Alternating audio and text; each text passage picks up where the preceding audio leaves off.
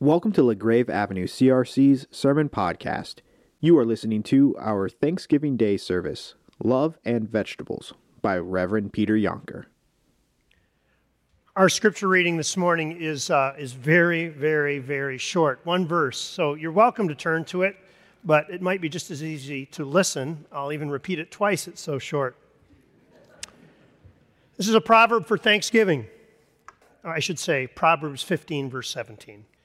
Better a small serving of vegetables with love than a fattened calf with hatred. Better a small serving of vegetables with love than a fattened calf with hatred. This is the word of the Lord.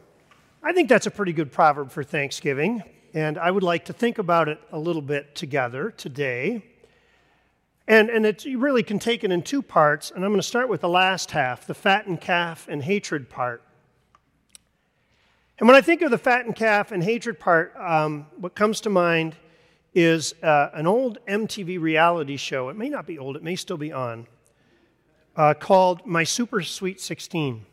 My Super Sweet 16. Now, I see a lot of puzzled faces. I'm sure that most of you have never seen My Super Sweet 16, and that is a point in your favor.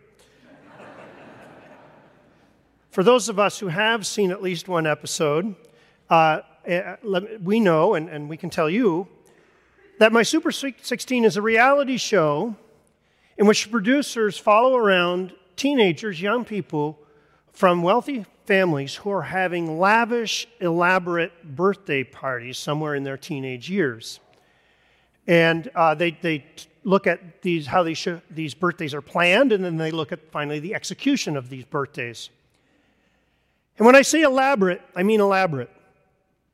The average price for these teenage parties is from $150,000 to $500,000. Okay, so not pizza and pin the tail on the donkey. The children, the young people at these parties, tend to have lots of demands.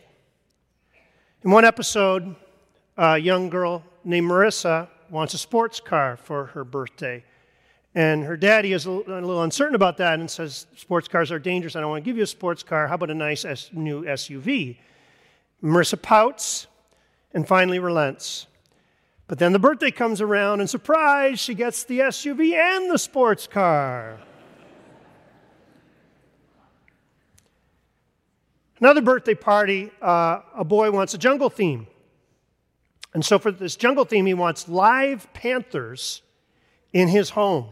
Live panthers roaming around his home. He probably doesn't have toddlers for brothers and sisters. Another girl wants superstar rapper Kanye West to come sing to her and her friends, to rap. They don't sing, rap to her and her friends at her birthday bash. So with all these lavish gifts and with all these lavish plans, you would think that these events would be joyful affairs. You would be wrong. The 16-year-old who wanted panthers at his party found out that state law prohibited free-range panthers in your home. You had to have them in cages. He threw a fit. The girl who wanted Kanye West at her party found out that Kanye had previously sung at another girl's party, and this was totally unacceptable. And most telling of all, Marissa, she of the SUV and the sports car, she made an exclusive list for her party. She determined exactly who would come, but she had these other acquaintances who really, really wanted to come to her party. And in order to choose who she would invite, she made these acquaintances engage in a dance-off in front of her and chose only the best dancers to come to her party. That sounds excruciatingly horrible, which brings us back to the wisdom of the proverb. Better is a small dinner of vegetables with love than a fattened calf and hatred with it. Fortunately, most of us have also seen the other kind of dinner. We've all been to dinners where maybe the food was a little more meager and a little more plain, but the love more than made up for it. When I think of those kinds of dinners, I think of the first Thanksgiving dinner that my wife and I, Linda and I, put on in our new home. We bought a new home in 1993. We had a brand new stove, and we were going to host Thanksgiving. And so we had my in-laws over and Linda's grandma, Bertha Dykstra, over. Some of you know Bertha. She was a member of this congregation, used to sit right there. So we had them over, and we did all the right things. We put the turkey in before we came to church, got the stuff ready to put on the stove, and we got back. Went to church, came back, started preparing the dishes on the stovetop. But when we looked at the turkey, when it was supposed to be done, we realized something was wrong. It wasn't the right color, and the little popper hadn't popped out yet. So we were a bit of a panic. We started sort of making sure that the other side dishes stayed warm, and we took care of Grandma. We put her in our den and put her in a rocker and kept refilling her wine glass.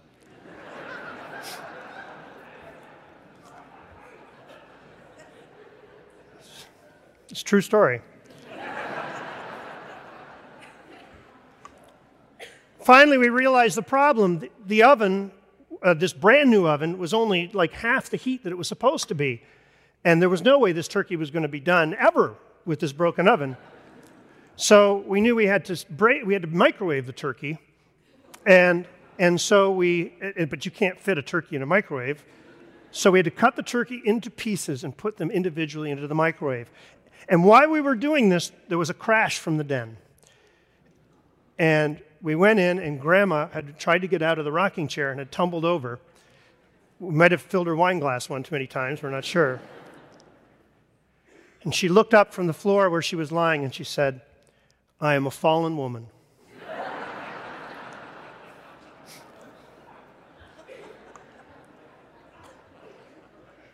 She, Calvinist to the end. She was completely fine.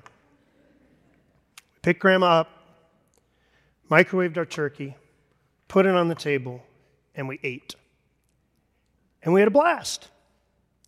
And as you can tell by my story, it's still one of the fondest memories we have of Thanksgiving. A lot of other Thanksgivings just sort of fade together. The ones where the turkey worked, that one we remember. And it reminds us again of the wisdom of the proverb.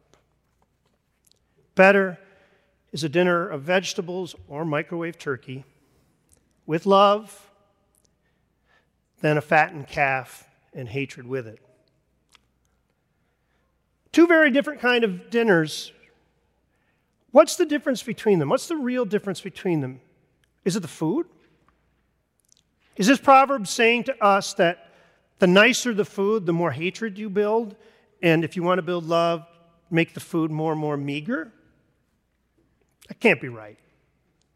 That's not what this proverb is saying. The difference between these two meals is what you're counting. The thing that you are counting makes the difference between these two meals.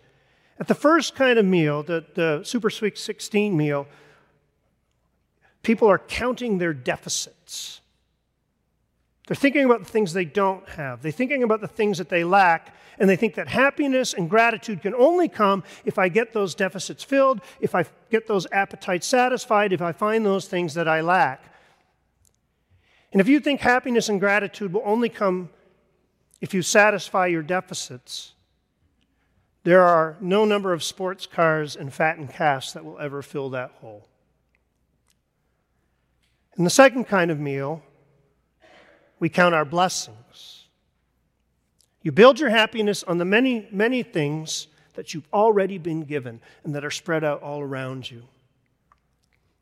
The people who love you, the roof over your head, the warmth of your house on a cold day, the promises of a God who will never leave you, and mercies that are new every morning. When you build your meals on that good foundation, when those are the things you count in your life, you can sit down at an imperfect table with imperfect people and imperfect food and still find a place where love overflows. I know that many of you have had a hard year, a year full of deficits. This year at your table, someone will be missing, someone who was there last year whom you loved dearly.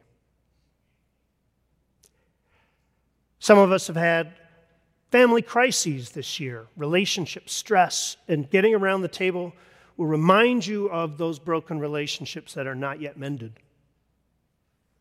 All of us will come to the table today with deficits. But I pray that today you will not focus on those things. I pray that you will see the blessings. And if I may be so bold, let me offer you just a couple of very specific ways that you can make that happen. And sort of the obvious one, which maybe many of you do already, is to simply go around the table and have everyone say something that they're thankful for. Excellent practice. But let me two more that are a little more specific and maybe a little more interesting.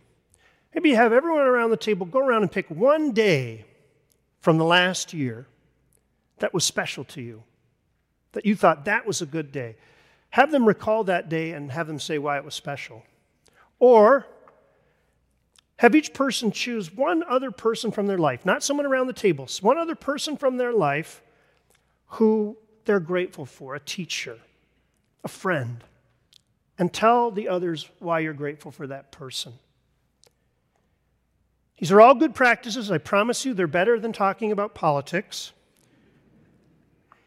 And they will all help remind you that better is a dinner of vegetables with love than a fattened calf and hatred. That proverb makes me think of one more meal. The meal that we Christians celebrate at that table, the Lord's Supper. We usually call this the Lord's Supper at LaGrave. There's actually multiple names for it. One of the names for it, maybe you've heard this name, is the Eucharist. Have you ever heard that meal called the Eucharist? It's an ancient Greek word. It's one of the oldest names for that celebration. Do you know what Eucharist means? It's Greek for thanksgiving. This is a Thanksgiving table. The fare that you receive at this table is not very fancy.